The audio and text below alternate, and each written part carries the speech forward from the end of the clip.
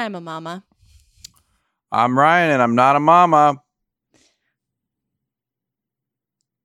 You see what I did? Silence. Yes, silence. Wait, Silence. but were you using British Sign Language in there? You now- were, yes. I saw that. Okay, this is an interesting thing. People don't know this about. I don't think we've ever mentioned this on this show. You can interpret ASL, Right, American Sign Language, which is this is a very similar, based on French Sign Language, not British Sign Language, which is what is used here, and I have no idea what you're saying. so it's a lot of like the lorry and the. It's just completely different. It's like, hey, you're from Europe. Do you speak German? No, I speak French. It's like that. It's like totally different languages. So I got nothing on that one. But yes, if I watch Coda, I can understand it. If I watch this, I totally cannot. Anyway, this is Mama Needs a Movie. Oh, that's right. We didn't actually intro the show. We have an awesome guest today who's very patiently listening to me brag, I guess. We have a great guest. Sometimes we're just blessed with a good guest. What can I say? Our guest today is so funny, an actor, a writer. I would say she really lights up the screen. You'll be watching a show and you'll go, "Oh, this is pretty good," whatever. And then she's on, and you're like, "Now we're cooking. Now this, now this is good." This is a real Ryan intro. I think she's terrific, and for this reason, you've seen her all over television. Name a show, you've seen her on it. The one that prominently I'd like to call out is this show AP Bio, which she was on a lot and was terrific on it, and so funny. I've actually seen. I found it very entertaining. A lot of break room antics or discussions, more discussions than antics. Well, teacher's lounge is what they call it there. Yeah, I don't understand school. Yeah, let's let her. Let's just talk to our guest. Let's ask our guest about it. Jean Villepique. Hello, that is the nicest intro I've ever heard. Thank you so much. Thank you so much for being here today. He's always got the most. Yes, they're very good. What if you said this person really kills a scene? When you watch a TV show, it gets darker and you think, I do have to go to the bathroom. Yes, I have to check my phone. That was so nice. Thank you. No one makes you race to your phone like this actor. Yeah. Yeah. Check that Twitter. Whoops. Yes. Thank you for having me. Oh, shoot. I forgot to mention her most... Yes. Oh, wait. Here it is. Her most important role is that of mother. Graham? Yeah, that's Ryan's old news reporter but we have entertainment reporter. We have to mention that with all of our parent guests, because that's how you would be introduced, like on Access Hollywood or something, like. Yeah. Oh yeah, I'm just very familiar with that. In like 1990. Lifestyles of the Rich and Famous. Yeah. I mean, you're on that too. Let's face it. Oh, yeah, moderate and boring. Do you remember the show Lifestyles of the Rich and Famous? Oh yeah, yeah. I just saw there was a. Oh gosh, I have a terrible memory, so this is going to bode well for the entire time we're talking. But there was a movie, and that was on in the background. It was set in the 80s, and that was on in the background, and they were showing Mar-a-Lago, and it was like before Donald Trump owned it, and I was just like, holy shit, like. That guy's just uncanny voice going through everything, and just I think we watched it once or twice, but what a disgusting show of like, look at those vases, look at those pillars by their pool, like Look at those like servants. It's a very exactly look at that. Look at that staff. It is. That show like typifies a certain kind of 80s like materialism, but then now I look at TV and I'm like, there's a lot of stuff like that. Like maybe most of TV became like that later on, Cribs or whatever, Yeah, but I think not as directly. It's like, oh, we're in the Kardashians' mansion, but we're not going to really talk about it. We're just here. Yeah. Right. It's not a brag. It's like you get to be a fly on the wall. Yeah. Instead of like the opulent microwave or whatever. I'll stop trying to impersonate It's that guy. made of gold. I am nasal. I just don't know his name. Robin Leach. That's it. Leach. Terrible name. Perfect name. Leeching off the stars. Leeching. I'm Leech. I think that was part of the success of the show was that they were like, oh, he's a leech. He's we love to hate him. I pronounce it Lech. And it still works. No, I don't know. I'll never work with him now. It totally does. It's probably the original pronunciation. He's like, Oh, I probably won't do well with that. I improved it to Leech. Yeah. Robin Leach is, I believe, Yeah, he's dead. improved it a lot. He's dead now, right? He's Lifestyles of the Dead and Famous now. Yep, he's been dead for a while. Phew. That would be like R.I.P. to a real one.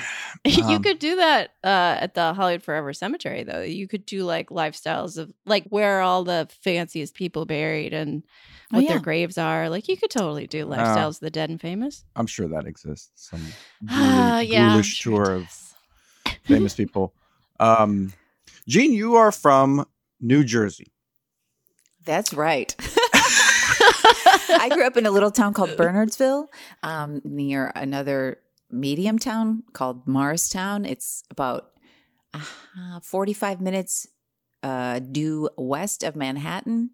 And like it's one of the little towns where people took my dad used to take the train into Manhattan and work. And oh, wow. Okay. So our you're town right was just there. really small. Yeah. Wow. But it was like 8,000 people when I was growing up. I think it's more now, but yeah. Small town. Was the theatrical world like the world of stage shows, whatever, Broadway shows in Manhattan? Was that part of your life growing up or no? I wish. I don't know why it wasn't. We're so close. My grandmother took me to see Peter Pan with Sandy Duncan when I was little. Wow. That's a good one. Yeah. And then I saw Phantom of the Opera in high school. And then I was like, that's what I'm going to do, Phantom of the Opera, and be in a show like that. But I didn't even see community theater shows. I didn't even really know. My family didn't really go to theater. So I went to a public school there, and we had luckily a fantastic theater teacher who had us doing like Lorca, like Spanish playwrights and Commedia. We wrote our own like Commedia dell'arte show and stuff. Whoa. She wasn't like just kind of phoning it in like, we'll do Grease, and then in the fall we'll do, Grease too. Yeah. So in high school, in that group, I was very fortunate, but being close to Manhattan didn't really, I'm very sad that I didn't have that exposure, but what can you do? Well, 45 minutes is a long way for a kid. Also, for my dad, if he went in there every day and took the train in, what are they going to do on the weekend? Go back. And also I grew up in the 80s, and it was like, Bernie Getz is shooting people on the subways. It wasn't the same New York. You got the Jokers running around there in the 80s. Exactly. Spray painters, break dancers. They're breaking in the streets. Yeah. It wouldn't have been safe around those break dancers, break dancing on boxes. You got Working Girl walking around there with all that big hair. You got after hours happening. I had a friend, I lived in Chicago for most of my beginning adulthood. And a friend of mine there was a painter and had lived in New York. I moved to New York after Chicago because that was my dream. I was like, I'm going to live in New York and fall in love and just be an actress in New York. It just did not happen. But she came to visit me there, and she was like, I guess I lived there from like 2003 to 2005 or something. And she had lived there in the 90s, and she was like, what are you doing wearing flip-flops on the subway? She's like, I wore combat boots all the time. Like even in that 10 years, it had gotten like, hey, everyone's on the subway and we're all buddies and no one's getting sliced and diced or whatever. So anyway, the 80s we stayed in Bernardsville to bring it back to New Jersey. Yeah. That must have definitely been part of it. I was like, I don't need to expose my family to this. Yeah. Interesting. What was he doing in the city? My dad? Yeah. He had lots of different jobs. He was like, I'm a banker. I mean, he lost his job a lot is how I'll say that more truthfully. He worked for like National Bank of North America, and then another one, and then a German bank, and then a Japanese bank, which my grandmother, I was too little, but it was still close enough to World War II where it was like, you're working for the Germans and then you're working for the Japanese. Like, no. You're terrible. But he sold loans. So he was basically a salesman. I remember being an adult and being like, you should watch this movie, Glengarry Glen Ross. And he was like, no. I was lived like, it. why? I don't know what a banker is. I knew we would go in once a year and visit him at his office, and like the secretaries would let us play on typewriters and stuff, my sister and I. And I don't know. I just thought he worked in an office and counted money. I didn't even really understand it or think about it. And I didn't want to talk about it. But he was sort of a frustrated artist. He's passed away since, so I can say whatever I want. Okay. He started doing community theater when I went to college. So that was his passion as well. Wow. Phantom of the Opera. That's so interesting to me when people do that later in life, when they're kind of like, this is important to me. And maybe for whatever reason, I didn't feel like I could do it when I was younger. And I feel like that's not supported enough as being like, you can be an actor whenever you want. It's not like you have to be 18 and decide. You could be 60 and be like, yeah, let's do it. Totally. And you don't have to go to Yale School of Drama to be an actor. Anyone can do it. Well, Yeah. you didn't go to Yale School of Drama? Sometimes the very dumb can do No, it. so you can't be an actor. I'm sorry. But I did. Okay. Yep, sorry. Nope. Excuse me. Nope. I'm taking all those credits away. That didn't happen. Back to waitressing it is. Yeah, that's totally true. I think it's like, it's like everything. The same thing with writer. It's like, I have an MFA, but like, just nonsense. You could just write. You don't need degrees. You just need to go out and do it, and you'll get better at it. Yeah, you need to practice it and find a voice to express yourself in whatever art form it is. And yeah, I think there's a lot of fear with all art forms of like, I'm not good, so therefore like I did this, so I am this, and you can't be, or just some way to have control over it when it's so amorphous. I don't know. Yeah. How do you I don't know. Yeah. Also, Yeah. I think about a Fran Lebowitz thing I saw years ago where there's a documentary on her called Public Speaking, where she says there's no such thing as the writing prodigy. Like, Oh yeah. there's no such thing as a 16-year-old who sits down and writes a great book. That's exceedingly rare, because like you have to have some experience to inform it. And I feel like acting is kind of similar too. Like you might have to have like experienced one or two things to That's why you got to traumatize your children a lot, so they're Yes. really good at acting by the time they're 16, and they just they need cash a lot in. of attention and yeah. We're starting with our son now. We're traumatizing him and holding back on the love. Saying no, daddy doesn't love you unless you do the good acting. Got to get him in commercials. Yeah. Well, he is very cute. We attend the same preschool, and so Our kids do too. yeah. I had to say it. We're learning a lot at the preschool. I like the snacks. Oh yeah, our kids, we see each other every morning, and it's a tough time to see everybody, to meet people. At 8:57, like I just fucking finally got fucking teeth brushed and hands washed. Hi, I didn't shower. Like it's just so insane. I know. I'm like, don't raise your arms. You don't smell good. You have all that. You have all that hurrying sweat. That like, hey, I'm being really nice to you. I'm being really patient with this car seat, but please just get in it. Yeah. Is it okay to swear here? I like. Oh to yeah, swear. totally. Okay. Yeah. It's totally fine. Just because it has mama in the name, really, our mom was not swearing. I sure as heck hope so. Double Way to walk hockey the line. sticks, you guys. HE double hockey sticks. What the heck? We should mention that we had we've not even mentioned that we've have talked to your husband, Brian. Oh yes. Finkelstein. That's We right. spoke That's to him right. a few weeks ago about Coal miner's daughter. Yeah, we Yeah. found was out that he terrific. wishes that you were 14. Hey. And I wish he had some face tattoos and a red curtain hanging over the bed. And owned my greatest possessions. Yeah. He said this morning what This is a very odd match. Because he walked in last night when I was watching the piano. I was like, this is so bad. It's worse than I thought. I watched half of it the day before and I was like, this is a lot. And then the second half I was like, oh my God. Oh my God. What?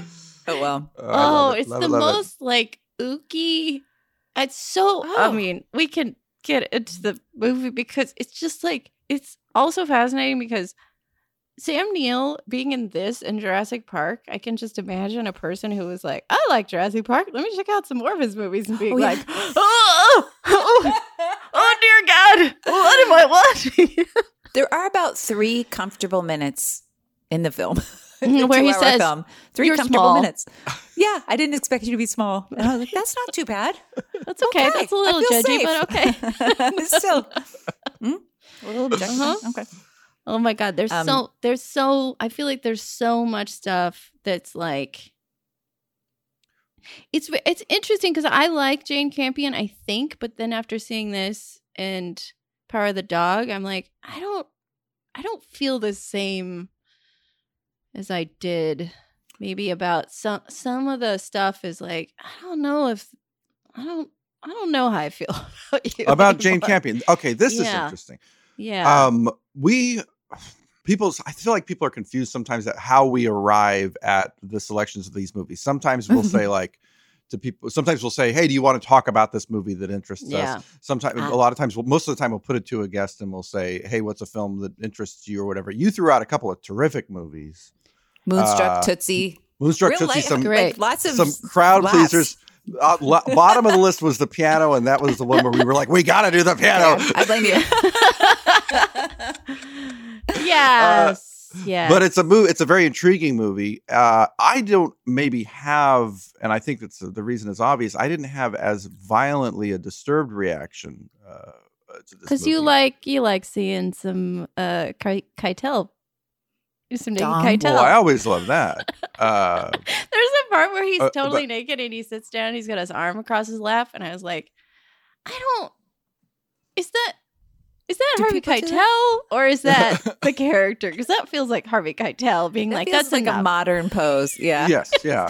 That's enough penis for this. I'm done with the penis part. I'm gonna just call it.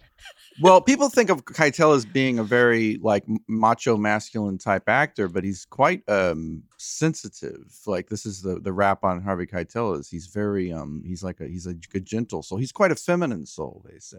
Jane Campion says of him. Yeah. Huh. Yeah. I love him. I mean, this was one of the first movies I saw. I guess I saw he's in Reservoir Dogs, but that probably came out before this. I'm the worst person for cinema stuff because I don't remember what came out. But I also saw Bad Lieutenant. Oh yeah. Very upsetting. And he's in that, right? And he's maybe naked in that too. Very naked. And then I was just like, ugh. And then I saw this and I was like, oh, yeah, how lovely. Like there's a very gentle quality he has. And I love the casting. Although Sam Neill, I was watching the second part of it and I was like, how is he like nervous with the sweaty comb? Like, I hope she likes me. Like, he's a stunning guy. He's like a tall, handsome dude. Yeah. Historically, throughout, like around the world. I don't know who would look at him and be like, good luck finding a wife, I know. So, I think that's movie stuff though, where it's like, oh no, you have glasses. You'll never find love. I wish he had cast someone who was a little more humbled just by their genetics. So that we could see that real jealousy. I don't know. We could relate to it a little bit more. There's something about him where I don't feel like I can relate to that, or I don't totally buy that. Well, I guess it's sort of backwards because I would say Harvey Keitel is maybe a little bit like, you may be into that or you may not be into that. He's not necessarily like a dreamboat guy. Who would not be into it? Come on. With that right, body. Ryan, we get it. You want to see his dick all the time. With that squat build. I like that squat build. I like it. Yeah, but it's not like, oh yeah, tall, dark, and handsome as a phrase. Right. It's like I think it's sort of interesting that he has a certain confidence, which seems to be like almost like he has friends, and that's giving him a certain confidence in the space that he's in the film. Yeah, on the island, it's like he's like welcomed into the community of the indigenous people there, and so he seems just like he's not a weird, nervous guy. Or Sam Neill is like, I feel like an outsider, and I feel like I don't like. He had to go buy a wife. It's like, I guess people don't like him. That's what it seems like. Maybe, and he just seems to be so fussy in the same way that his comfortable company are those ninnies those Oh my God. tinkling ladies. Stop it. Oh, yeah. Stop it. Up. And watching that, I was like, this is the scene I remember most about this film because it says everything. There's this horribly uncomfortable clothes, pissing outside, probably on your shoes, having people like cover nothing. You can't even see anything. And it's just the levels of shame and discomfort. And I didn't realize until watching it again that she's talking about like, I don't like the way she plays the piano. That's just a beautiful moment. Like there's something off about it. Like truly, is there something off about it? Why don't you just squat and lift your own skirt? Or, you know, like, I don't know. I think there's sort of like an undercurrent in the whole movie of like, there's only one woman who has ever had an orgasm in this story.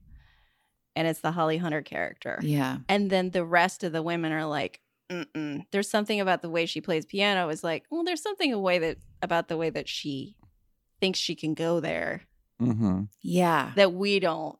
Has a voice. Even though she can't talk, she has this expression that's just like, that's disgusting. Like just. I don't know what that is. Stop it. I don't like it. It's naughty piano. Yeah. Yes. Which is not, there's no way that she would be playing that music at the time. I tried to buy that music. We had a piano for a little while, a couple of years ago. Brian's uncle, they had it in their house and they were going to give it to Brian's cousin, but they were in the middle of moving. So they're like, can you just keep this piano in your apartment? It was like, that's 3/4 of our apartment, but okay. And I was like, because I played growing up some and I was like, I mean, and I did not play like that. I played like Fame, the theme song from Fame and Billy Joel songs. But I was like, I'm going to buy that piano music. And it was like either really expensive or really impossible to find. And then I also think now to just be like unemployed actress, like pouring over, like that's all my neighbors need to hear is just like, oh my God, that poor woman. The piano theme song. Somebody teach her some Billy Joel. Exactly. Uptown Girl, that's what I want. I mean, that's probably what this lady would have been like. Why can't she just play Uptown Girl like a normal woman? This minimalist Michael Nyman music is depressing everybody. Yeah, is that who the composer is? Yeah. Yes, who I am. Okay. I don't know much about Michael Nyman. He's a well-regarded composer. He's worked a lot with the filmmaker Peter Greenaway, who is one of these filmmakers who everyone's supposed to see his movies. I've never seen a Peter Greenaway movie. Write it down. Those Canada movies. He's like the cook, the thief, the wife, and his lover. All those. But he's Canadian, movies. Right? He's British, I think. Oh. Well, but I think he was colonial at that point. Guy. He's one of those colonial celebrates guys. Queen stuff. Yeah. It's like, ooh, the Jubilee. I know what that is. Yes. An important part of this movie, though, because like that theme is like huge. That theme is like, there's a reason you remember it. Mm-hmm. Yeah. And it's because it kind of defines her. It's her voice. I really think the theme is her voice. Yeah. It's her voice. That occurred to me. I don't know. You are a movie person then. You figured that out? You know that Holly Hunter actually played the music. She did the piano play. Yeah. She's incredible in this too, to not speak. Her eyes, her intense little eyes, and her grabbing at branches, and oh God, that scene is so incredible when it's like molasses or something. Like she, well, the premise of this movie is that Sam Neill buys a wife. You're probably talking about what the movie's only about. Half an hour in. Let's just yes. Everyone's seen it. It's from the 90s. Yeah, if you haven't seen it yet, just watch it. Come on, get it together. It's called The Piano. It's got a piano in it. So Holly Hunter doesn't speak for reasons that are somewhat unclear. And she has a daughter whose the parentage of her daughter is unclear. And that she is basically a mail order bride for a guy on an island in New Zealand. And she comes there and she falls in love with the guy who is not her husband. And he gets real upset about it. Yeah, he ends up with a piano. This other guy, this brute, gets her piano. The worst. I mean, there's a scene when they land on the shore. There's also urination in that part too, where these other fellows who bring them to New Zealand, drop off the belongings, and then they stand in a circle and start pissing like yo ho ho, like there's just this ominous urine element. But when they say you can't get you can't get the piano, we can't get it, it's just not going to happen, and she's so devastated. And then there's a shot where she's like the first hitch or the switchback or whatever up their mountain, just looking at it, and I was like, I wish I felt that way about anything, where I was like, I need that more than anything. I was like, wow, that really is passion. And she really does love that piano. Likes that piano. But then dirty Harvey. There's also a lot of dirty fingernails on the men. Did you notice that? Yes, big time, very dirty, big time. Impossibly clean laundry. The guys have very dirty fingernails, and then just white linens and white clean butts and clean bodies. Where I'm like, there's a lot of mud and rain going on. Where are they bathing? Yeah. There's some kind of detergent. Well, maybe because it's happening. raining so much. Yes, because it does seem like it rains. It's a great weather movie. It's and this is something that I. Yeah, it's not shot in L.A. You can tell this movie is not shot in L.A. Yeah, exactly. Don't let the beach fool you. No, there's a beach, but it's a different kind of beach. It's a different kind of beach. Exactly. Like all these viney woods. That ain't Huntington. Like little houses with lots of holes in them for peeking. Yes. Button tumbling that fall. And oh my God, they're like Sam Neill is underneath the house where Harvey Keitel and Holly Hunter's characters are having sex, and he's lying under the house, and a button from her clothes falls through a little hole onto his neck. Dirty fingernails, and then he's like feeling around on his neck, trying to get the button. It's like that kind of stuff in movies I love, like the little physical details of the process of the looking and the button and the hole and it's like it's also all very sexual. That scene there is some really brilliant. As I do a lot of improv too, and as an improviser and as a teacher, I talked a lot when I did teach about moving scenes forward silently or just with sounds. People talk so much. I feel similarly to that character where most of what people have to say is rubbish or whatever. And I, especially in improv, I don't want to see two people talking and trying to be clever. I'd much rather see anyway. Like who a cares podcast. About that, but like a podcast, you mean? Well, exactly. Who wants to listen? Hey, I have to. Ew. We should just be doing it with our faces. This is interesting to me though, because we've both studied a little improv in our day. Mm-hmm. I was very bad at it. Ryan was great at it though. I was not particularly good at it, but I'm curious what's an example of how to move scenes forward in a silent way? I mean, I kind of know what you're talking about, but like, how would this actually? If it was just on a very basic level, like a date scene, and someone just said like, "I want to kiss you," that's fine. But if someone silently like leaned forward and almost did, and then pulled back, or just went, then we feel it with them. It's so much more vulnerable to do, to like make weird physical choices, or to just try and like hold someone's hand or something. You see so much more that way. That's just the first thing. Like, I don't have like a top 10. But what you're talking about is I guess acting is what you're talking about. Yeah. Yes.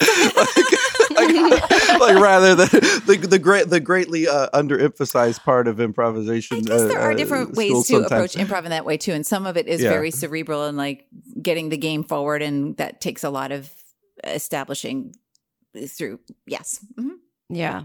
Yeah, but like maybe finding it physically, which seems like a commedia thing that you learned back in the day. Back in Bernardsville. Yeah, maybe. Yeah. I do think this is important though, because I find that I see it in movies sometimes or shows where it's like, we included a lot of improv, and you like look at the show and you're like, every character is just saying out loud the most disgusting thing that they could think of in the moment. And it of course made the crew laugh and made the room laugh, and everything is, and it's very like blunt and on the surface, but it's like, that's not. What are you thinking of? That I got with my little head in my head. I know the ones I'm thinking of. But I think more people would be, I think comedy, like entertainment in general, would be better if they did this technique of just like, well, how are you acting out the improv? Think a little bit more creatively about what you're saying. Like, how would this person behave in the scene? I think that's something we talk about on here is like, when talking about movies, it's like no matter how bad the movie or how great the movie is, like it's all coming from a place of love. It's like, what is propelling you towards this story that makes you want to talk about it, makes you interested in it? What is this adding to your life kind of thing? And I think the general idea, I mean, especially for parents, is like trying to look at the world and come up with like, what are you attracted to in the world? What sorts of things, what sort of values are you attracted to? Not, you know, attraction is different than like necessarily a physical attraction, but there are different things that pull you in. And I think that this movie represents so much somebody there's so much clarity about what is pulling these characters in.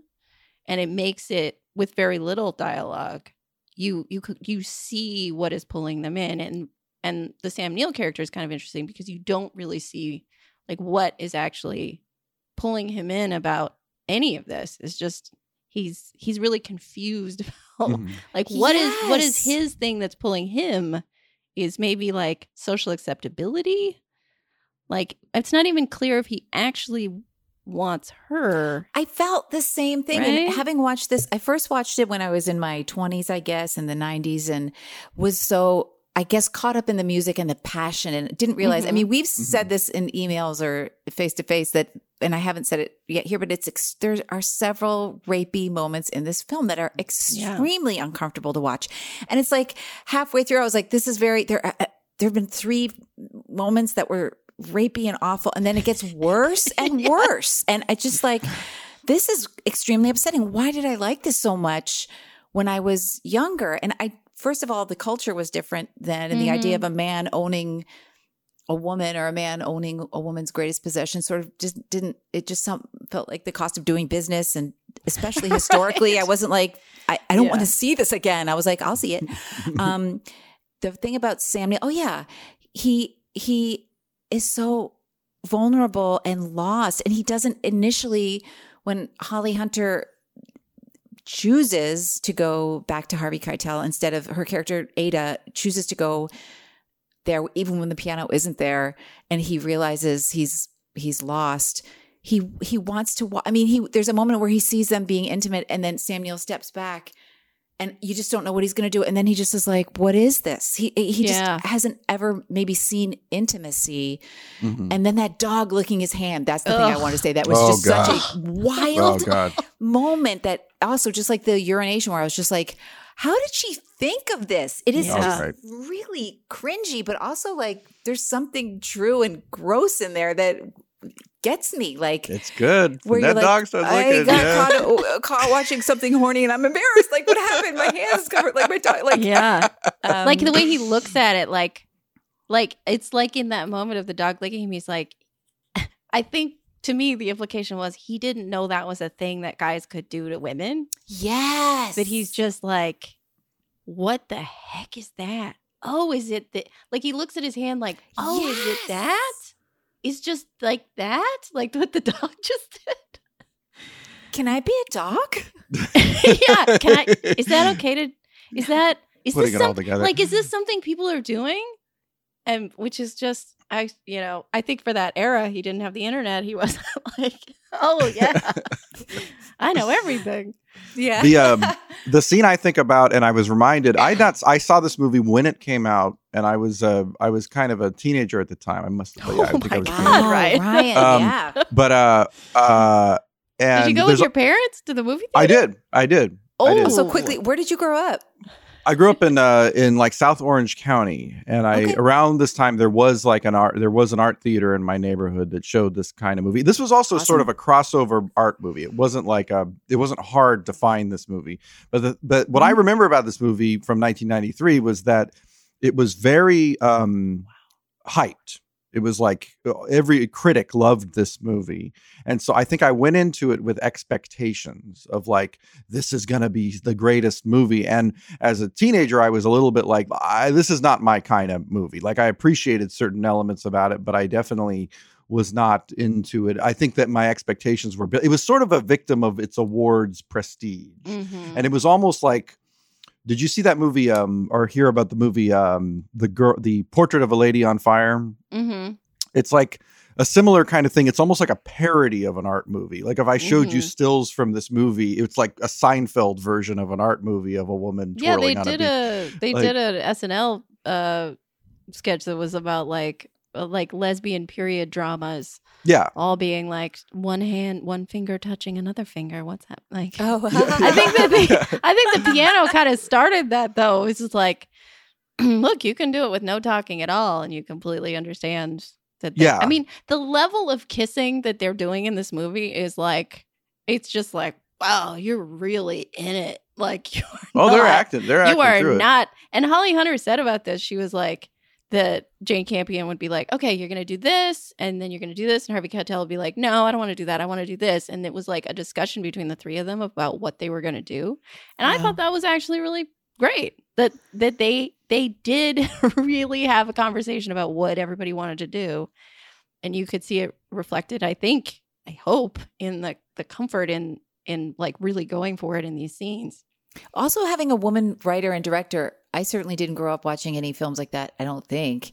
And every sex scene I had seen, or intimacy scene, I mean, sex scene is what they were called, which it just sounds so trashy anyway. It's just like a woman's shirt getting like ripped open. A guy, like, it's just kind of the same recipe for like meatballs. Like, here's this and this, and then her breasts, and then him like mounting her. So it's just kind of this same thing. So to see this leading up, this sort of like erotica element of it, and then leading up to this very beautiful intimacy that is like consensual, and once it finally gets there, after all this stuff that isn't really, which is so confusing. I think that's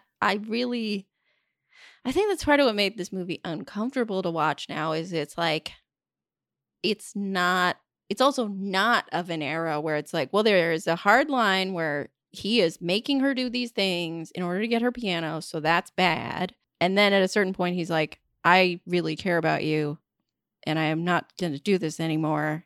And nice. Yeah. But it's like, yeah, okay, cool, whatever. But you already kind of groomed her into this position. Like, yes, it's so confusing that way.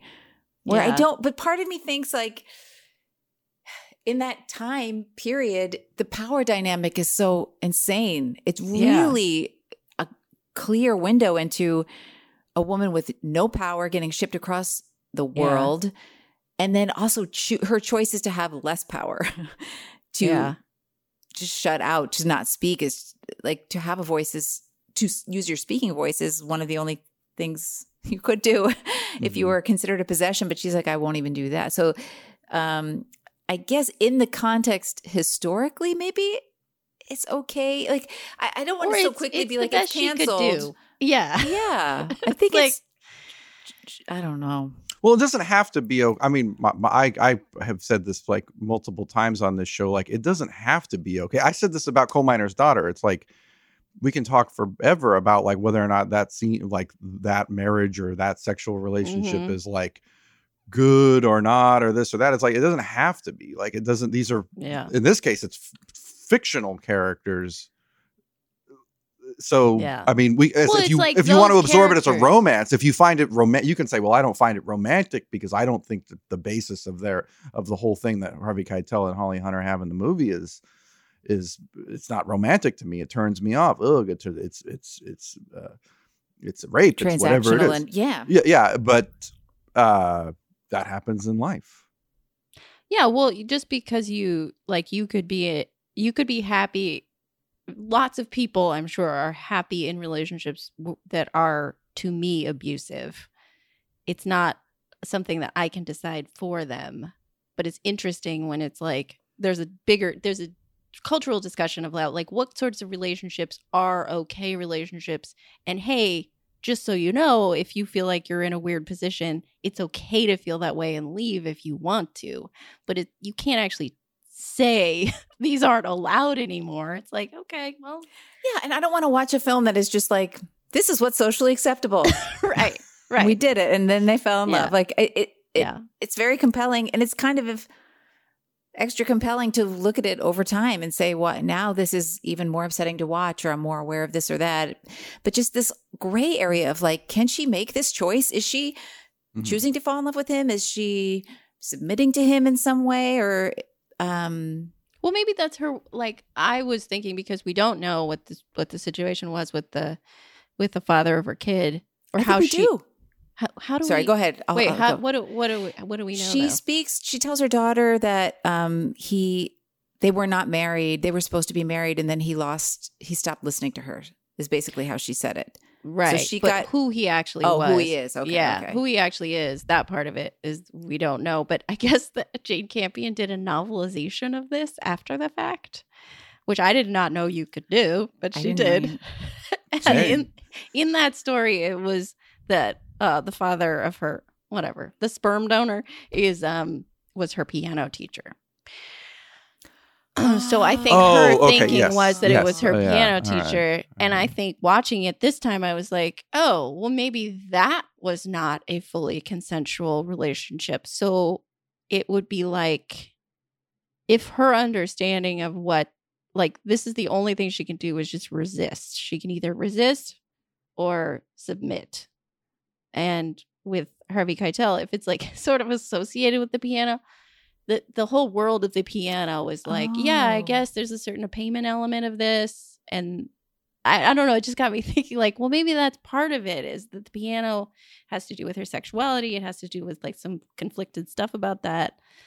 And also, these two men, Harvey Keitel and the father of her, or the whatever of her daughter, heard her voice and loved her expression that way and respected that. There's a tiny moment where Sam Neill is listening to, he's like, play a jig when they get the piano in the house and the daughter plays it. And he's just like slamming his hand on the counter, and it's just, or on the piano, and it's just a little bit off, and it's perfectly like, I like music too. See? Like, yes. Yes. I really appreciate you if you express yourself this way. And I think that's Harvey Keitel's journey too, where he was like, I have this piano, I can get I can have a woman here, and then just like, what is this music? And it's changing him, and he falls in love with her voice. I mean, he does say, "You have my heart, I love you." It's not just like, get in my bed like Nicolas Cage from Moonstruck. Which is well, he also romantic. Cher. He does love Cher. They both have a little slappy before they hook up the first time. I realized that. Get in my bed. Go upstairs and get in my bed. I love it. That movie, I think that movie does have a similar thing in it, though. Is it's like, well, who's the socially acceptable person I should be with, versus the person who is just absolutely no one would say go with this guy, but so that's true. My passion. They need to have a paired screening. They're very similar. They're exactly the same. Just Cher twirling around to Holly Hunter's music at the Met. It would be pretty funny to put that music on Moonstruck and see how Moonstruck is different. But also the music in Moonstruck is the La Boheme is the opera there, and that music, I mean, you probably could switch the music in them pretty well. And yeah. And The Mission was another movie, and now I'm realizing I had put that on my list too. The soundtrack to The Mission was one of my favorite, although there's not the huge sexual element in that 80s movie. Yeah, it's Morricone. Yeah, that is a Morricone. Yeah. That's that movie is like all music. Like, I saw it years ago for the first time and was like, this movie really. It's like that is an opera. That is just like, I'm going to sit and cover myself in some music for a while. The movie, Holly I can't Hunter's even remember what happens in the movie. It's Robert De Niro is the kind of brute guy, and Jeremy Irons, they need to save the mission, and Robert De Niro wants to fight because he's the soldier. And God, I love Jeremy Irons. I'm always happy when he shows up because I'm just He's like, oh, you're just like the most spiky, most British, like reversal of fortune. It's just like, oh my God, this is so much of what I like. It's like a lizard turned into a man and started acting. I know. It's like he actually is physically cold, and then he warms up for the movie, and then he goes back to sleep. But Harvey Keitel is toasty warm. Like you could see that this is a warm guy who's sweaty a lot. He's all mammal. Question. He's like a little bear. You could smell him. You could smell him. In a good way. Yeah, in like a musky kind of like, okay, all right. Yeah. Yeah, and then Holly Hunter's character, I think, is so I mean, my child has brown eyes, and I've become someone who now looks out for brown-eyed people and is like, look, brown eyes are the best. And I think for acting, you're into brown-eyed representation. I am. It's pretty rare. It is. It's rare. It's a lot of blue-eyed people, and it's like, well, this is the most beautiful woman. This is the most, like, the highest level of achievement is getting a white, blonde, blue-eyed person. And I think there's a lot of stuff in there. But seeing the way that her face is photographed in this movie, like her high contrast face, is just like, what is going on her face is so cool in so many scenes where she's just like when she gets her finger cut off, which is such an insane scene. But then her face is just like something broke. Yes. Like, her reality is just broken. Yeah. But she's just, it's like something is falling inside of her body. Like, it's just how she puts herself in that place is, I don't know. It's really and cool. And the costumes, I was going to say the skirts need their own agent. Like the billowing, like evocative bells of this. And at one point when she's walking across the mud the first time to go to Harvey Keitel's little hut, and she puts that plank down and stands and just kind of like sinks into it. That skirt, it is a character. Yeah. And going underwater, when she submerges underwater, and the bustle, or it goes, it comes up over, wishes over her. It becomes like a bell. Do you think they really submerged a piano in the ocean, or was it a miniature? I had that thought. Do you think there was like a little mini piano? Do you think they dropped a piano in the ocean? Maybe an empty piano. I like the idea that it was like a little tiny cup, and they put a doll. I like that idea. Make tiny fish. Yeah. Oh, you know what I want? I want a snow globe of the fantasy sequence in the piano. So you shake it, and you have this little lady with skirt. Her skirt goes up and down. Oh, that would be adorable. It'll be for like Criterion Collection, like when their magazine goes out or whatever. Yeah. You can buy. Christmas gifts for your oldest relatives. I got the middle finger. Yes. I also love so much Anna Paquin in this. Yes. She's so, I used to do a bit with a friend of mine in Chicago. We'd be like, she's bloody, like watching her swear and do cartwheels. Like she's acting so naturally and perfectly, which is both her and Jane Campion. I'm assuming she is so, and oh my God, kissing those trees and then having to scrub the trees off. Oh my God. He's like, I'm ashamed for these stumps, for the trunks. It's like, you are so weird, dude. Yes. I listened to the commentary with Jane Campion talking about this. Said that it was Anna Paquin was very natural and required very little adjustment.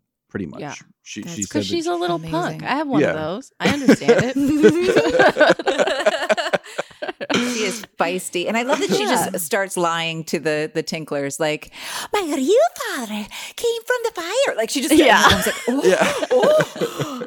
They're like, oh, this is all true. And she's like, yes. She does not give us. And then she wears those wings the whole movie. Yes, it's so lovely. Oh my God. That's like, it's funny because there's something that's like about her character is like this. Out of all of this sort of weird stuff that's happening in this movie, this child is acting completely normal. Mm-hmm. She's aware of like the power dynamic, and she's mad at her mom. She's like, I'm going to tell him. And then, my God, the amount of shame and awful trauma she's going to feel about, I'm the one that got my mom's finger cut off. Oh my God. But you know that in the beautiful rainbow of an ending that like, everything's going to be okay. Her mother's going to be able to talk to her and tell her, and she's going to see true love between her new parents. Father. And, It's all going to be fine. She'll be okay, right? Or she'll cut someone else's finger off and just keep the pattern, keep the cycle going, right? Yeah. Hey, she'll have a good example. Her mother set a good example. You don't take any shit. That's right. Yeah, she's like, I'm sure it was easy for her to come out with that as an adult. Like, I don't take shit. Hello? Oh, I do? Yeah. From Okay. everybody? My mom has a metal finger, okay? Oh, why? Why does she have a middle finger? Oh, I've got a really good story for that.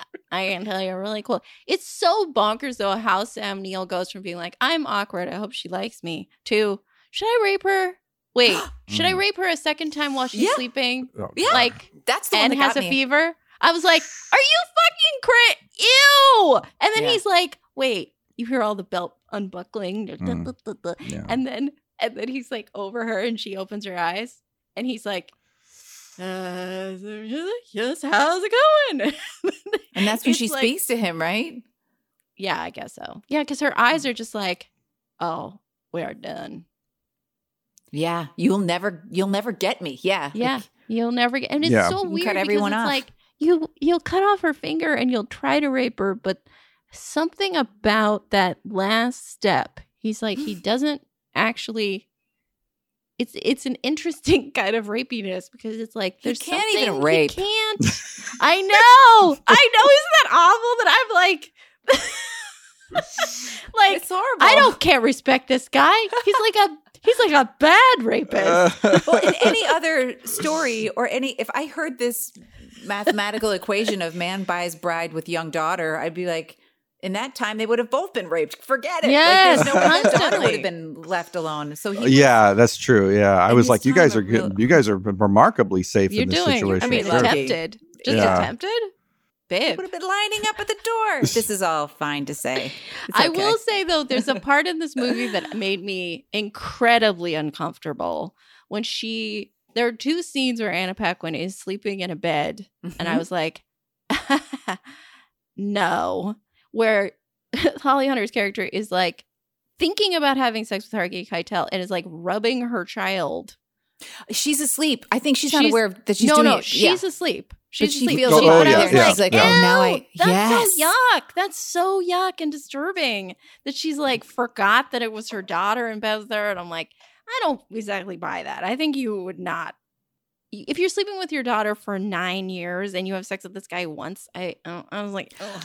I bought it. like it. Brian, were you going to say something? No, go ahead.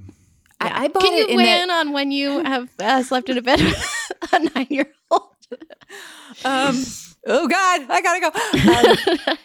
I bought it in that she had only had that one connection for love and intimacy in her life, and now that this was like rekindled in her life, that her lizard brain or whatever was just like, like I'm comfortable. And it's just like, holy God, what?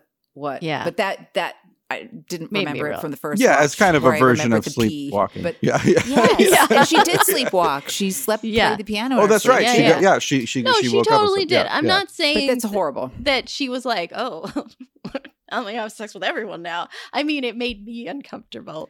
I think that this is, I mean, this movie is like lives in the sexual gray zone in a way that's the scenes that I remember vivid. I could, like I said, I had not seen the movie truly for 30 years. I did not see the movie. Since seeing it with your parents. And since I saw it with my parents. And my mom, by the way, rest in peace, my mom was really liked this movie and was like, I remember saying like, it's pretty good. We couldn't never watch it with my little sister though. She was like 5 at the time. And she was like, maybe I would show this movie to a kid. And I was like, there's a lot of sex in the movie. She's like, yeah, but only like the first 40 minutes, like she was like, she almost saw it as a mystical kind of kids movie, like as a version of a family film. I mean, I guess we never watched it.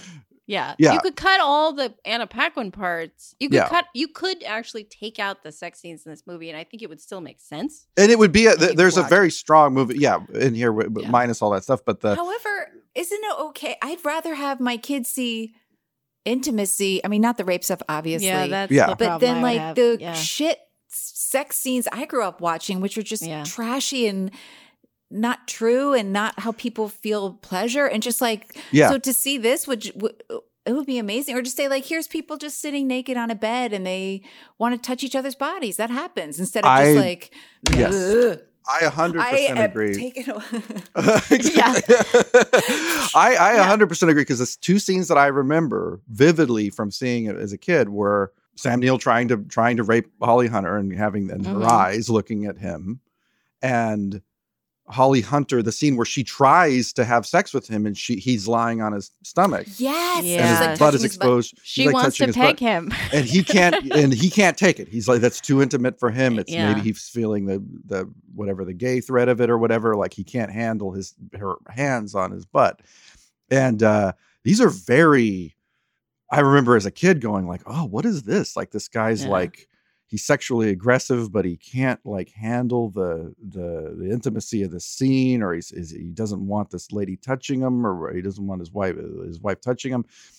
It's all very good gray zone stuff. It's very, very good. It's very complex. Well, I think because he's like, it's just supposed to be me doing the thing from 80s movies where I'm just pounding on her, right? Yeah. So if she's going to do anything to him, he's like, what on earth? And the same thing as the dog situation. Yeah. He's like, I don't know what this is. This isn't women don't like to have sex. That's right. I think he's a guy who doesn't think that's, because that's been an attitude in the world. Have it's like Revenge of the Nerds or Weird Science or whatever to learn how to have sex with women. Yes. So he had to. Or his role models. Who knows what his roadmap was? But that's such a great point that I'm sure it was just one way, and this was off. I'm sorry, on the menu, off the menu. That's such an annoying thing to say, but it's not on the menu. It's like, what's happening? Yeah. I have no definition for this. Now I'm completely powerless, and maybe I like it. Oh no, so confusing, Sammy. Yes, well, it's the very same fingers that are exploring his butt, and he cuts one of them off.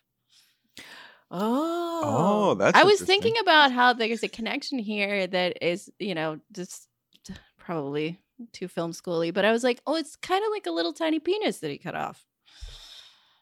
Oh, right. Like she's trying to, she's what she seems to be heading towards is to be touching him in a way that he's very uncomfortable with her hands. Yes. And it's not just like the piano is sexuality, everything's sexuality, the piano sexuality, the butt thing. He's going to cut off her finger, but it's also like potentially something that could penetrate a person. And then he's freaked out by that. And we see that her powerful fingers, her witch fingers. Yeah. The very first image is her looking at, it's through fingers. It's her looking at New Zealand through her fingers. Yeah. A lot of fingers. When she goes home, it's like there's more to see because she doesn't have that finger. In the negotiation, when Harvey Keitel's like, I want to lay with you, how many keys? And she does this, she does like 10 finger. It's all everything is fingers. Yeah. And also she has that backwards hand touching. There's a big thing about her like touching, or she puts her hand in Harvey Keitel's hand like backwards like that. Yeah. It's very like it's like her octopus tentacles, which are that's more of a penis thing, I guess. Yeah, let's get to it. I just feel like a movie that is so much about intimacy, sexuality, and all that is like, no, she would have thought about the implications of a digit, any kind of digit, being the thing that was cut off. That he, I only thought about it in terms of him silencing her musically.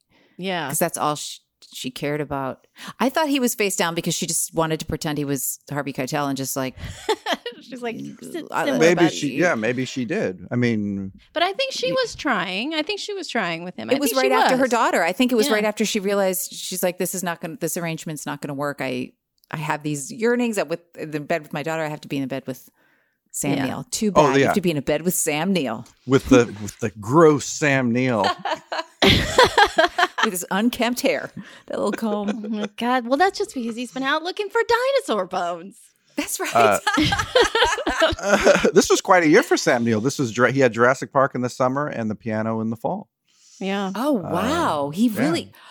Weird collection of movies. Yeah. Well, he was also in Dead Calm with Nicole Kidman, I think, which is how he became an actor that came into prominence in the United States. Is that a good one? It's like it's one of those like they're trying to kill me on a boat. I like Dead Calm a lot. Yeah. Billy Zane. Billy Zane is trying to kill him. It's kind of in the vein of those like bad tenant movies where it's like we can't get the tenant out, or there's a neighbor that's Heights. Yeah. Hey, Pacific Heights. We're always talking about that one. I mean, come on. Hey, Pacific Heights. We had another Pacific Heights situation last year. Nail gun. We all like Pacific Heights. Yeah.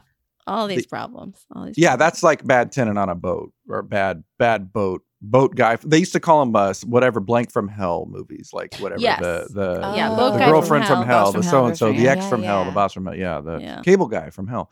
What would this be then? This would be not the piano from hell. This isn't a from hell movie. This is Bride from Hell. Exactly. I actually thought her at the end when she was playing with that metal finger, I was like, this would be the beautiful beginning for a horror movie. Just like music, do do do, click, do do do, Yes. click. Like it's creepy as hell. Yeah. Totally would be. And then she's walking around with something over her head. Yeah, whispering. She's not the bride from hell because she stays quiet. That's actually a funny part about. That is something funny about Sam Neill in this movie is that he's like from the very beginning, they're like, well, what do you think about the fact that she can't talk? And he's like, I'm okay with it. He's like, never has a problem. There is, I think like a couple times it comes up and he's like, yeah, I'm fine with that part. He's not, which is a kind of a sly little joke of like, yeah, I don't have, she can't talk. All right, well, that's fine. I don't need that. Yeah. I took some notes when I was watching it, which is mostly just like, oh God, the rain in the mud, more rapey. Oh my God, backwards hands. But the very first thing I wrote down in the context of the podcast was like, it's okay to let kids know that not speaking is an option. Just the first 5 minutes we can share with our children, like, hey, some people never talk. Yeah. Bye. Yeah. That was today's TV show. Yeah. Just go think about it. Yeah, if you have a child that never stops talking, show them this film. Let's see if we can play the Holly Hunter game. Hey, do you want to play the no talking ever game? Hey, how about learning piano instead? Yeah, that would. This is how you get your kid into piano. Yeah. Or just get them to be quiet. Mm-hmm. Yeah. But I think what I was saying about Jane Campion movies is like, I think there's maybe when I saw some of these when I was younger, I didn't really, the difficulty of them, like the contrast between like, okay, well, this is what these characters want, but it's also pretty disturbing a lot of the time.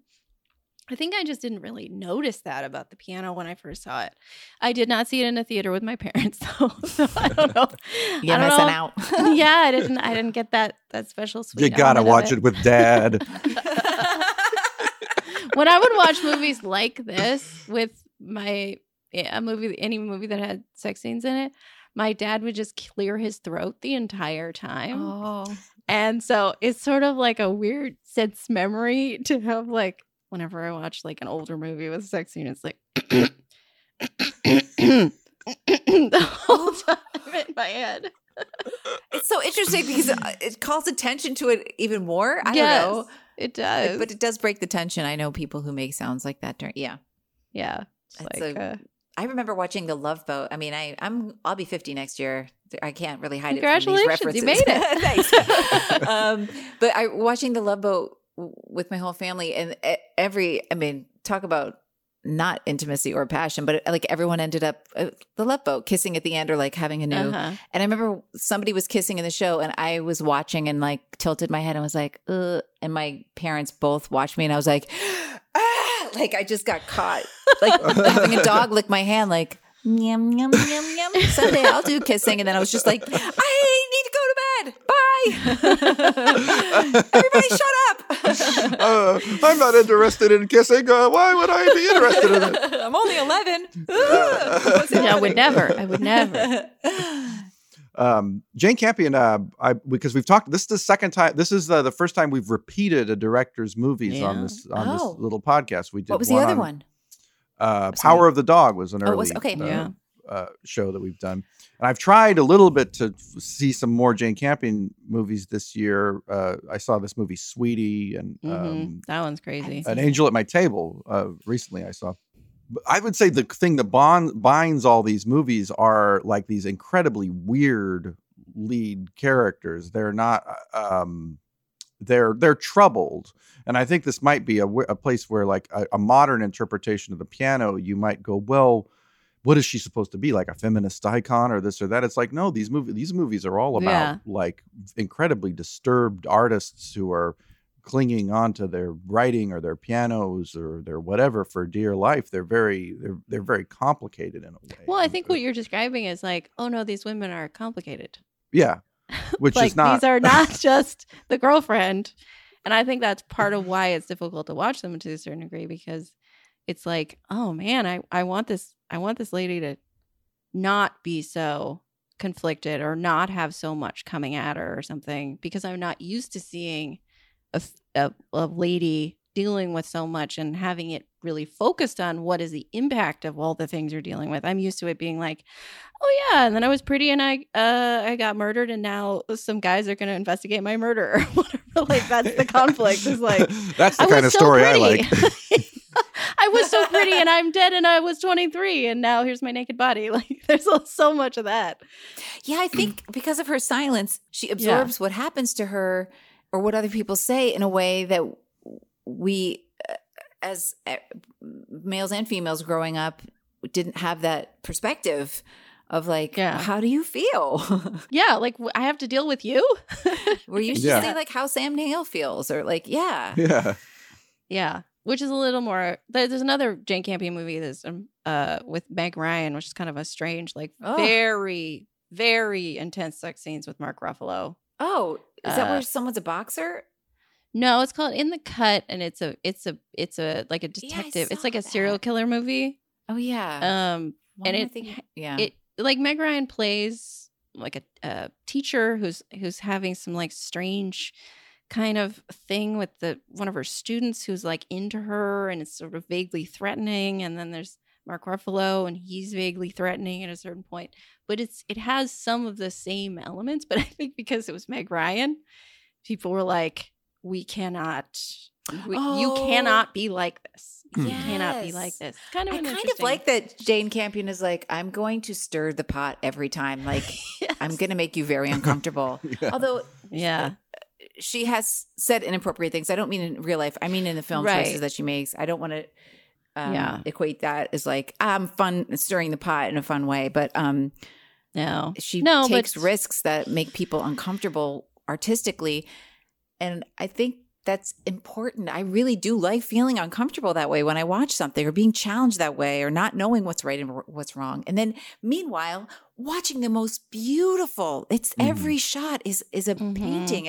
When the girl is running to Sam Neill at the end, those three little hills she runs over and that beautiful greenery. It's just like, it's the musicality of the birds there. I mean, she's in that beauty is so powerful the way she captures it. Yeah, like the Seventh Seal, like that shot of like there's a little figure like up the hill is so.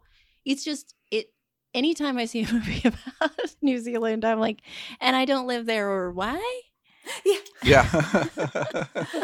Well, this movie really, I think, like exposed New Zealand to the. I think it might have been a lot of people's first exposure to New Zealand, really to the Maori people. That's I think a lot of people didn't even know what these people were, their face tattoos or any of these. Around the same time was Once Were Warriors, which is a very, very abusive relationship between two Maori people. That came out around the same time. It's a really interesting movie. It's like it's like a passionate relationship, but there's some abuse there, and it's the only movie that I can think of even now that was specifically two Maori actors in it. That's an interesting fact. Buried in the credits of this movie under the credit. Maori performance and language advisor is Tamura Morrison, who is in Once Were Warriors, and now he might be the most famous person involved in this movie because he's now Boba Fett.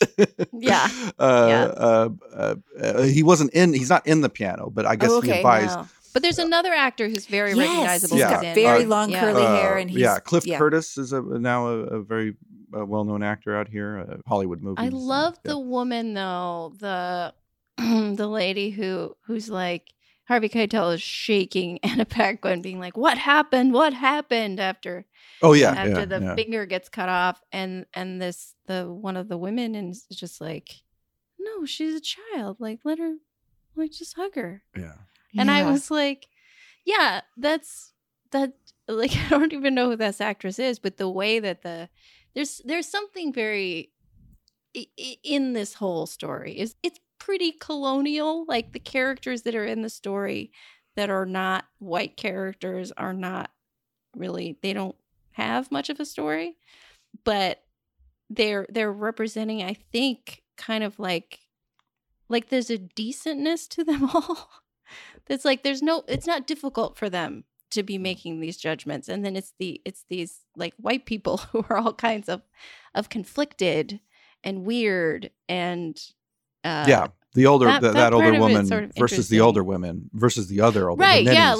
The older, just talking about sexuality and talking about you need to have a wife so that treasure doesn't just lie on your lap all night or whatever, like, and balls were wasted on you and whatever, just being frank and open. And also I think in the way that Jane Campion captured those scenes, it was a little more nuanced and subtle, even though those characters are not developed in any way, than like the indigenous people with their muscles, or like it wasn't that cheap thing that we're used to seeing too. It was a little more like sense of humor and Well, because the Harvey Keitel character is more interested in that kind of like, he's like more body and more accepting of certain ways of behaving that the people who actually live there are kind of like, yeah, well, he's more one of us. He's not more one of that Sam Neill kind of attitude about it.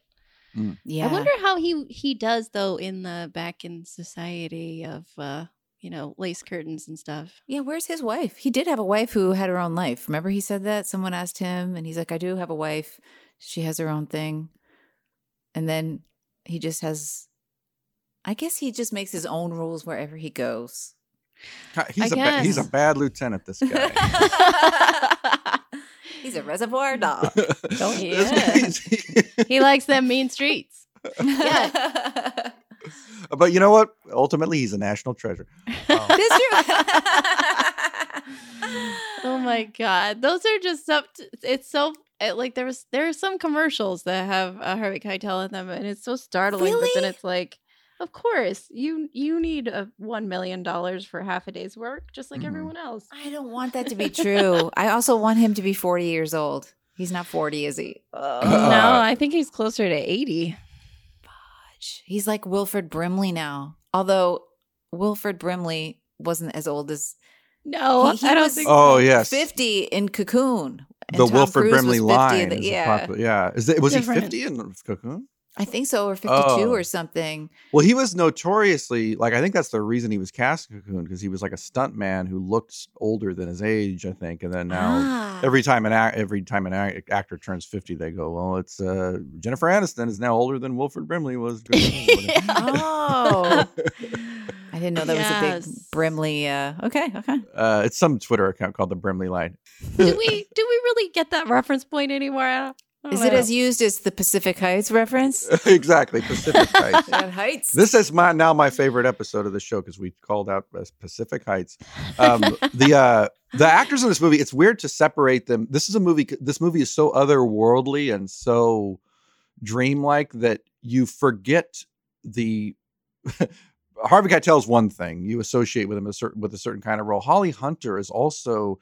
This is a very weird role for her because she's someone who I associate as uniquely American, and a talker, Yeah. like her entire career up to this point is broadcast news and Raising Arizona, and I like this movie Once Around a lot that she's in. Oh yeah, that's a good movie. That is a good movie. That? Yeah, her and Richard Dreyfuss. Yeah. And very sweet. I think she was like kind of. This was not something she was associated with. Like they talked about. I think Jane Campion wanted Sigourney Weaver. Was thinking. More I know. in this Did realm. you read that whole thing about the Sigourney Weaver casting? No. Yeah, that they. Yeah, I don't mean to cut you off, Ryan, but I was really intrigued by Oh. the inner workings of it. They offered it to Sigourney Weaver. Or no, Sigourney Weaver was like, I don't want to do movie roles right now because I'm trying to raise a kid. Mm-hmm. This movie was offered to her through her agent. Her agent turned it down without telling her about it. Yeah. And then when the movie came out, she was like, I would have done that. Yeah, because then I guess like Jane Campion said, like, oh, we were looking for a Sigourney Weaver type, and she's like, what the heck? I am that. Why didn't I get? And then the agent was like, you did. Oh my gosh. Did you know that Sam Neill didn't know? Sam Neill didn't know, and he was expecting Sigourney Weaver, and that's why when he saw Holly Hunter, he's like, you're smaller than You're small. I didn't think you would be small. I saw Alien, and I thought you were taller than this. I thought you were going to be Ripley. Oh, no. What a different film. Yeah. I know that Sigourney Weaver is a tremendous actress, but she just doesn't have that. I think Holly Hunter's tiny statue. Yeah. Statute? No, what is it? Stature. She's a tiny statue of limitations. Yeah, she's statuesque. Her stature gives her. She's all the more vulnerable just by existing. She could have used a different hairstyle. That could have been interesting though if she was a large woman with Harvey Keitel. I don't know. It would have just been a different movie. If she was physically larger in stature. God, I gotta get these words out of my vocabulary because I can't get them. Then Harvey Keitel would have been very creepy for him to be like, "I have your piano," and she'd be like, I'm a half a foot taller than you. Yeah. I'll beat the shit out of you, little man. Okay. Yeah. Yeah. I think Holly Hunter, it works so well that you associate her as this little firecracker. She's Miss Firecracker, actually. She's this very Spitfire kind of talky personality, and that I think that. Yeah, Sigourney Weaver, other actors could have done it, but there's something about the idea of this. It's this character who has this fire. She wants to talk. You know what her voice sounds like, and she's not using it. That makes the part so effective. In a way, she comes through even like that quality that she has of being like. I think that some people just have that, like this unsinkability that's like, you can traumatize me, you can hurt me, you can scream at me, you can give me good things, bad things, doesn't matter. I am relentless. Yes. Whereas a more stoic actor, I think you would have just been like, well, she's very stoic. And Yes, like a pianist that was more like had long arms and long fingers. Yeah. What did I just say? It was weird. Yeah, like a Navi. like a the shadow thing. Yeah. Yes. If Holly Hunter had attached her hair to one of the trees and vines, that would have been cool. Because she had those braids, she could have just detached one and plugged it into the tree so easily. I was so bummed when she had the same fucking hairstyle back in wherever they went. England, wherever she ended up back. I was just like, didn't exactly though. Okay. She had the loops around her ears in New Zealand. And then when she's when she leaves there, her braid is then up on her head. Okay. So she doesn't have like that sort of like chain looking thing next to her face. But yeah, I was also like, why isn't her hair down? Her hair was down when she had her sleepless or her pianoing in her sleep. Oh, yeah. Her mad woman. And also when she was playing with her daughter after having her orgasms. So she was like, I am. Hey, finally, I can play. Coffee's great this morning. She was whistling. It's like, wait a minute. I remember the first time that I saw that in a movie was the movie Big, where he comes into work after having very problematic sex with an adult woman. Oh, God. And he whistles. And I was like, oh, is that? Wait, so that has something to do with him having sex that he's whistling now? Is that how people learn to whistle? Is that why? I learned to whistle last week. Exactly. Anybody? I think I had the same question when I was a kid, like seeing Big at 8 or whenever, like too young. Oh, well, not too young or whatever, but yeah, I guess. Oh, yeah, because you should have watched the piano then and Big later. Yeah. I guess having sex just makes you happy. And then when I grew up, I found out that was true. I was like, Like woke well, up the next day. day. They didn't lie about that one. I was like, wow, I'm all happy and confident. Did you whistle, though? Did you whistle? I probably did. Yeah, you probably did. And you came into work and everyone was like, hey, you seem happy. Yeah. Did you have sex with an adult woman even though you're only 14? Yes. Oh, my God. Would have changed it all for me. Mm-hmm. Yeah. Would have been a good... I'm going to debut a new segment on this show. Yes. Time for a new segment. Okay. I'm embarrassed to do this, Jean, because I'm sad. I'm sad that you're the guest that I'm doing this with because I respect you. But this is a new segment. You should have done it with one Trashy. we don't respect. This is You a have new a lot of people segment. on you don't respect. I've heard that about Alan McLeod. Oh, Exactly. The worst. Molasses boy, we don't respect you. I hope you're listening. I have gotten back in recent months back into collecting physical media. And when we review a film or talk about a film that I have seen on a recent physical media release, DVD or a Blu-ray, I am going to do a new segment called Let's Talk Physical. Let's talk physical. I want to watch some physical. I'm really into physical. Tell me about your DVDs. Your crispy blues and your 4K UHDs. Give me all the latest news in physical. Wow. I was in Olivia Newton-John's fan club. I love her. She brought joy to millions. The Piano was one of the first discs to be released in Criterion's new venture into 4K presentation back in January of this year. And if you're used to the Lionsgate Blu-ray from 2012, you'll be astonished by the upgrade because this is by far the best the film has looked in a home video format. Now, this is a recent director-approved 4K remaster, and there were rumors that Campion and cinematographer Stuart Dryber might be recolor timing the movie to achieve a dimmer, more underwater look for this release. But I think the overall presentation is swimmingly gorgeous, with an inky, seductive contrast and film print-like grain structure. Now, my particular Sony OLED panel struggles with the Dolby Vision format, making the image sometimes too dark. But if you engage Dolby Vision bright setting along with brightness preferred HDR tone mapping, I know I don't like engaging them either because you do lose a little color accuracy, but you get a rich and articulate image. As for the audio, it's a 5.1 surround DTS HD master audio soundtrack that I couldn't play too loud because my upstairs neighbor, but it sounded pretty good. The 4K contains a commentary track with Jane Campion and producer Jan Chapman, ported over from a 2006 release. And the Blu-ray has an array of special features that I lent to Anne. And what did you think of all the Blu-ray special features?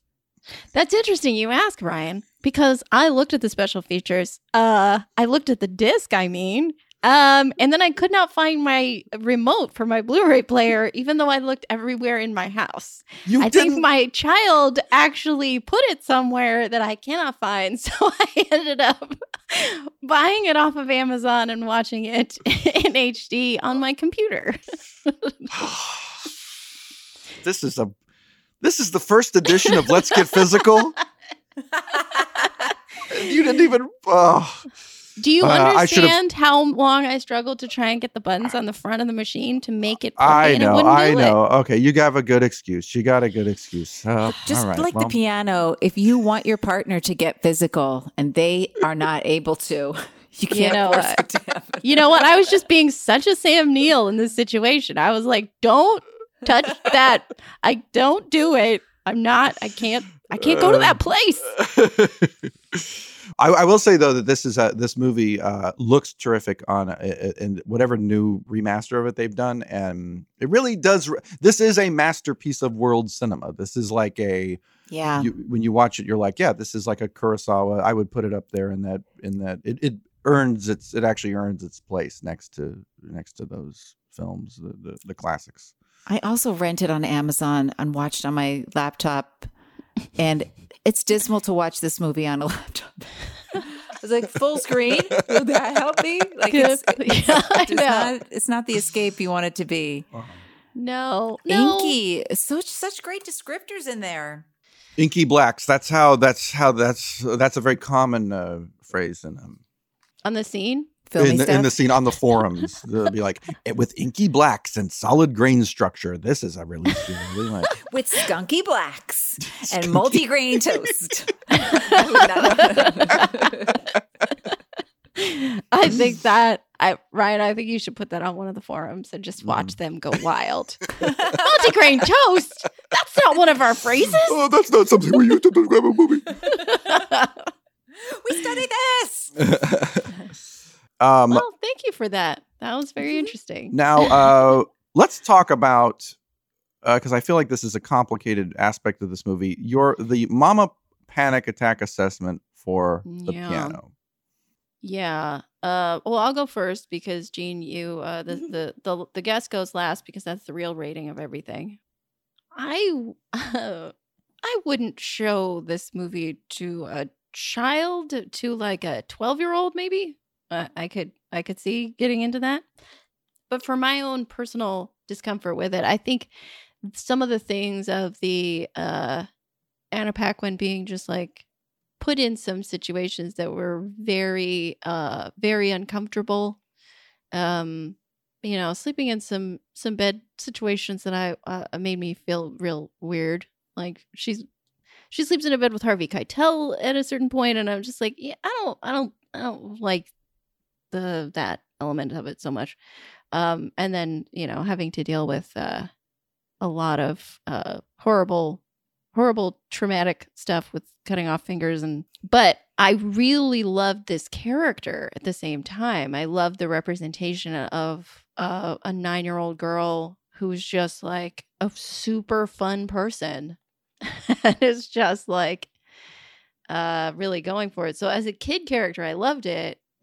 In a sort of parenty way, I found some of the, that it's very focused on her, the mom and the daughter, and then when Harvey Keitel arrives, it sort of drops off a little. Like, yeah, I mean, she's engaged, but it's like I don't totally love that. So I think because of some of the uncomfortable places that she's put, that did make me feel weird. So I'd give it a PG-13 for that. PG-13. Yeah, I wouldn't say an R because, like, I don't think the way that she's actually treated after these things occur is like, it's actually pretty nice. Is it rated R? Yeah. Yeah. It didn't bother me that she slept in a bed with Harvey Keitel. It's interesting that you say that because when you said she's in some weird sleeping arrangements, I was like, oh, I guess that scene with the mom. You mean as the actress, and maybe it felt unsafe? No, just for me having a little girl and thinking about like all the conceivable places she could sleep, I'd be like, no, that would be like, no, I love you and you're a dear friend or romantic partner for me, but that's not something I would do. And that kind of made me like, I think this rating system is like, what are things that you would have just been like, meh, whatever, but now are like, ugh. And I think that I would never have noted before. And now I'm like, yeah. I don't know about that. I think, yeah. I guess I was struggling so much watching it that I had changed. The rape stuff was just like, oh my God. I think, yeah, over 13 is good. 15. It also might depend on the gender of the kid. Is that on the person? But because I have a son, it doesn't occur to me that protecting a daughter's sleeping is different in many ways than protecting a son. So sad, sleeping. isn't it? But I mean, predators are predators, but yeah, I felt like that was a completely safe. I just felt like there was so much exhaustion then that it was like, I also kind of felt like that woman who had been with Harvey Keitel earlier, protecting her, saying like, she's just a girl, was like tending the fire, was like over there too. Like I just felt like that was a safe little quiet place until Sam Neill's gun came. I guess. I guess PG-13, but maybe I'm going to go 15. Sorry, Brian. PG-15. I like PG-15. I really think it's important to show beautiful intimacy to kids, to not feel like it's a secret. Well, I guess whenever their bodies start to become sexual, is this too like? Yeah, and I think it depends on the person. Yeah, it does. yeah. Like when you're starting to see your kid getting kind of intrigued by certain things, or like making kissy faces and running out of the room, that's different for every kid. Yeah, and then So, I think they need to see lots of good examples. I think even though this has so much violence and stuff, there are lots of good examples of this too, instead of canned like slapstick comedy Porky's every 80s reference, but like terrible sex scenes or whatever. So I think no one fucks a pie. PG-15. Yeah, you know. Yeah. It That's kept what going. we already watched that. Oh God, I didn't see it. So yeah, I say Yeah. PG-15 because our son, I think, might need a little more time. Like he's pretty. I mean, who knows? He's 3.5, but he's not ready. he's feisty. But I think he might be a little like you need to come around a little bit slower on that stuff. Like take the time. I don't think he's going to be that precocious. We'll see. You guys are talking about very young children and seeing it through that perspective. As a kind of a child who saw this, I would say. Wait, you're a child because you don't have any children? Exactly. I'm talking about what I watched the other day. When I watched it, like as a kid, I would say. I mean, what I would say is like if you're like, you know what, this movie doesn't have like good sexual examples for how people should behave, and how would a kid shouldn't watch it or whatever, or like what if a boy watched it and got the wrong idea? It's like, hey, this boy is fake. There's not a boy. There's no boy that's like watching the piano and is like, ooh, that's how I'm going to behave. And B, if they watched it, the worst thing that this fake boy would experience is like learning that there are different expressions of sexuality which are complex and might actually like learn about that stuff a little bit or be opened up to that stuff a little bit as opposed to definitely he would be able to see that if you try to rape women, they will be very mad at you. Sure. Which so, is not just passed out, guys. Yeah. Exactly.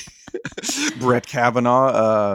Yeah, we need this. We need to show the piano in schools. No one's saying show the. I don't know how we got to the idea of show the piano to a kid. Bad Lieutenant. How old were you, Ryan, when you saw it? You kind of alluded to it, but it came I out think I want to say I saw it. Let's see, if it was 93, I would have been 13. I would have been almost 14. Okay, so maybe PG-13 is right on the nose. I thought it was just fine. You know who else? You showed me this piece of trivia yesterday, Anne, that Kurt Cobain saw this movie the day before he died. Oh my God! Yeah. Also, we didn't talk about the suicide. That's another thing that is introduced at the very end. I was like, oh my God, here's another heavy. Just touched on like maybe I'll kill myself. I swear, so he saw this the day before he died. He saw that. Yeah, he saw that the day. Yeah, which is kind of crazy when you consider. With some friends. Yeah. So probably the last movie he ever saw. But interesting that I completely forgot about that. And I also watching the movie, I didn't even really pick it up. I had to rewind it to watch that foot go into the rope. And that's remarkable because it's just like it's like a split second decision. And you kind of, if you blink, you do miss it. It's like, what if I did this?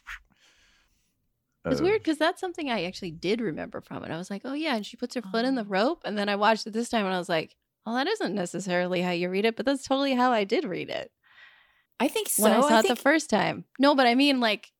You think some people might watch it and not think, oh. I don't know. You would have to I think really fast. Yeah. It's ambiguous to say the least, but like, I think truly you would have to frame by frame it. But I think she's watching that rope move around and then she just like at the last second is like flunk and then it's so and then it pulls impulsive. Her down. Yeah. Yeah. I mean, part of it is I think that they're organizing, untying it and stuff. And I think because I was like, Harvey Keitel is not going to do anything to endanger her.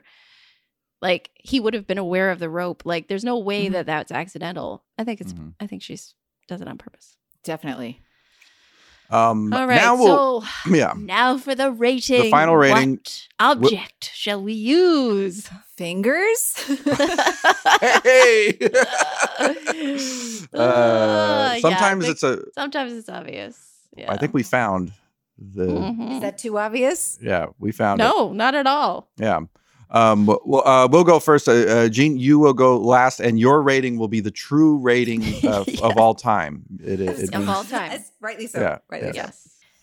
Yeah, I think that this movie, I think I don't know when I first watched it at all, but I remember being like, oh, it's kind of cool or whatever, not feeling very intensely about it. Now I think because of my life being different, my understanding of relationships being different, like a lot of things being different, I think it made me so much more uncomfortable than it did the first time I saw it. Before I was like, oh, it's a cool art movie.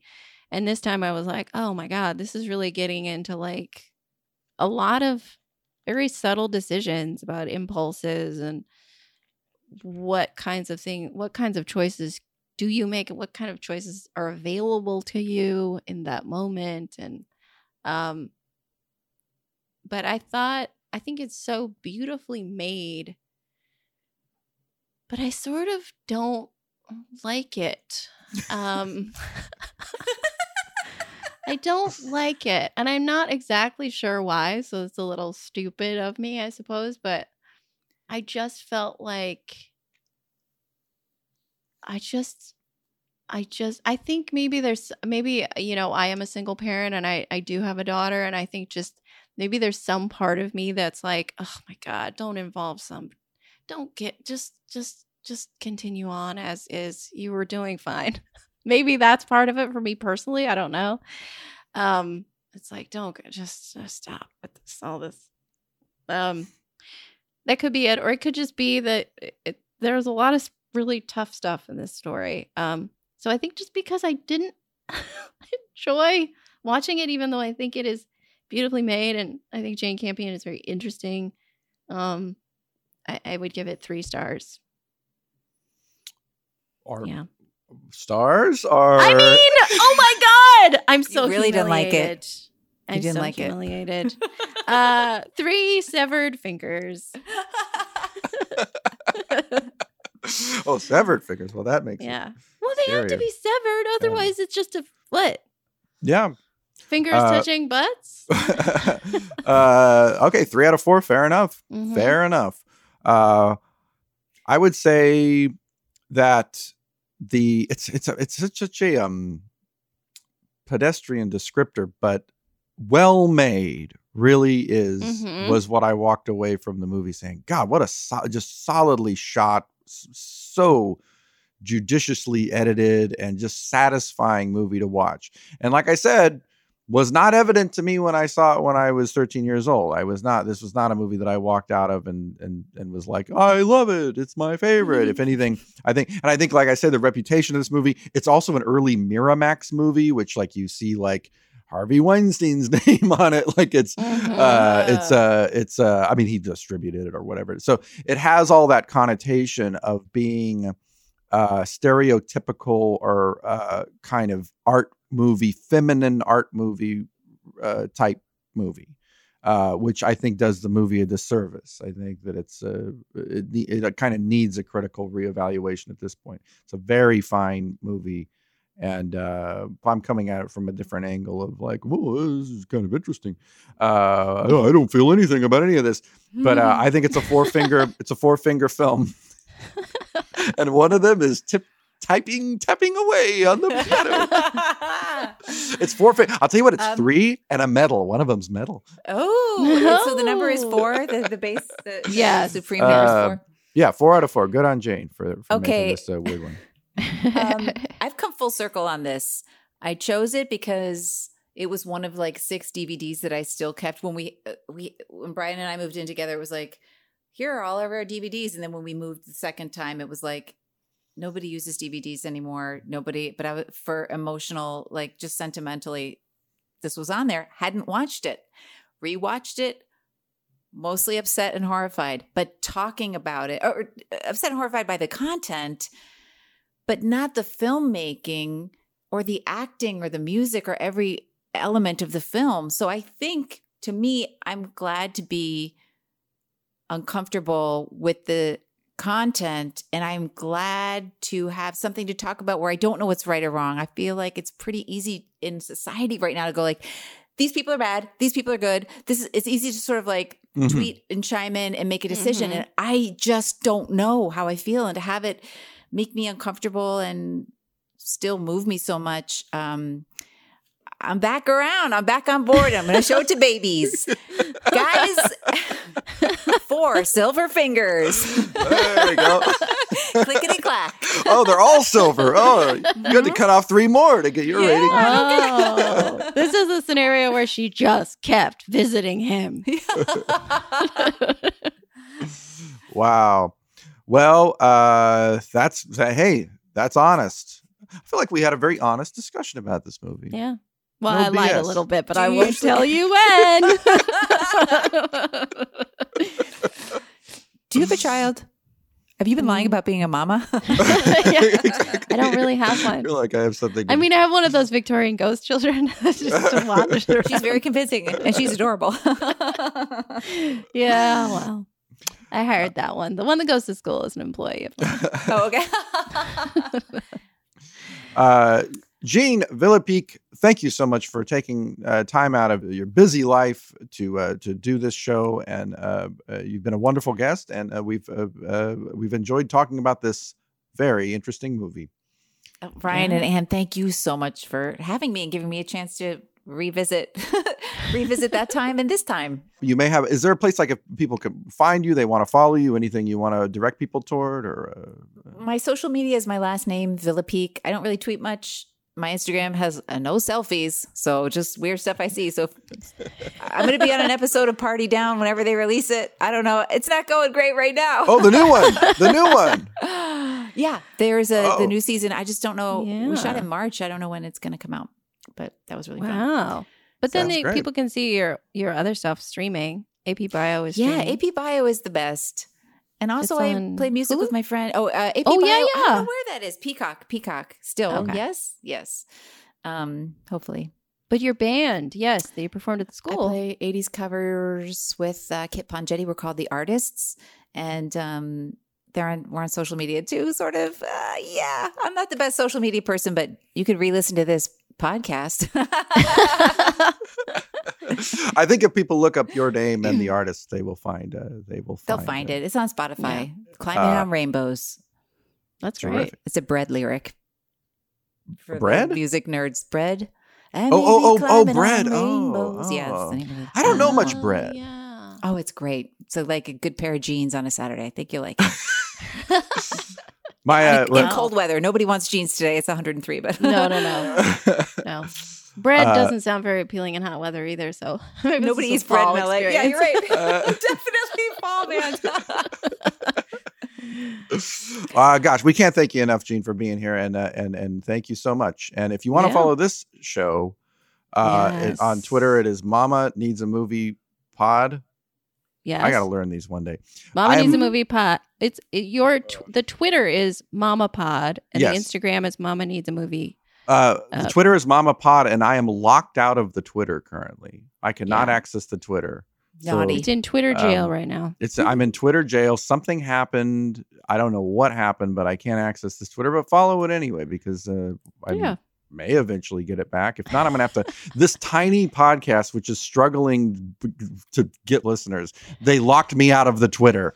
All right, don't admit we're going to cut that part out because we have we're lots of listeners and they we're all doing, love us. No, I'm saying we're picking up steam. Actually, we're doing. We're well. doing incredibly well. This episode's going to do the best of all of them. It's going to blow up in the worst way. Exactly. Everyone's Problem. How dare you? I mean, like, there's going to be a Reddit like Anne is a bad mother. I've gotten that. I've actually gotten that on the internet. Oh, great. That's what everyone needs. Just someone to write it down somewhere because I already think it. But someone yeah. I mean, truly cathartic. I love it. I love the feedback. I do. I want to hear it. Yeah. Thank you so much, Jean. Thank Give you. our love to the whole family there. And Yes. we will Yes, see and you soon. I'll see you tomorrow. I'll see you. See you tomorrow morning, bright and early. With maybe a shower. Okay. Maybe. Okay. Bye. Bye. Hey, I'm going to stop this recording real quick. That was all fake. I fucking hate that movie. I hate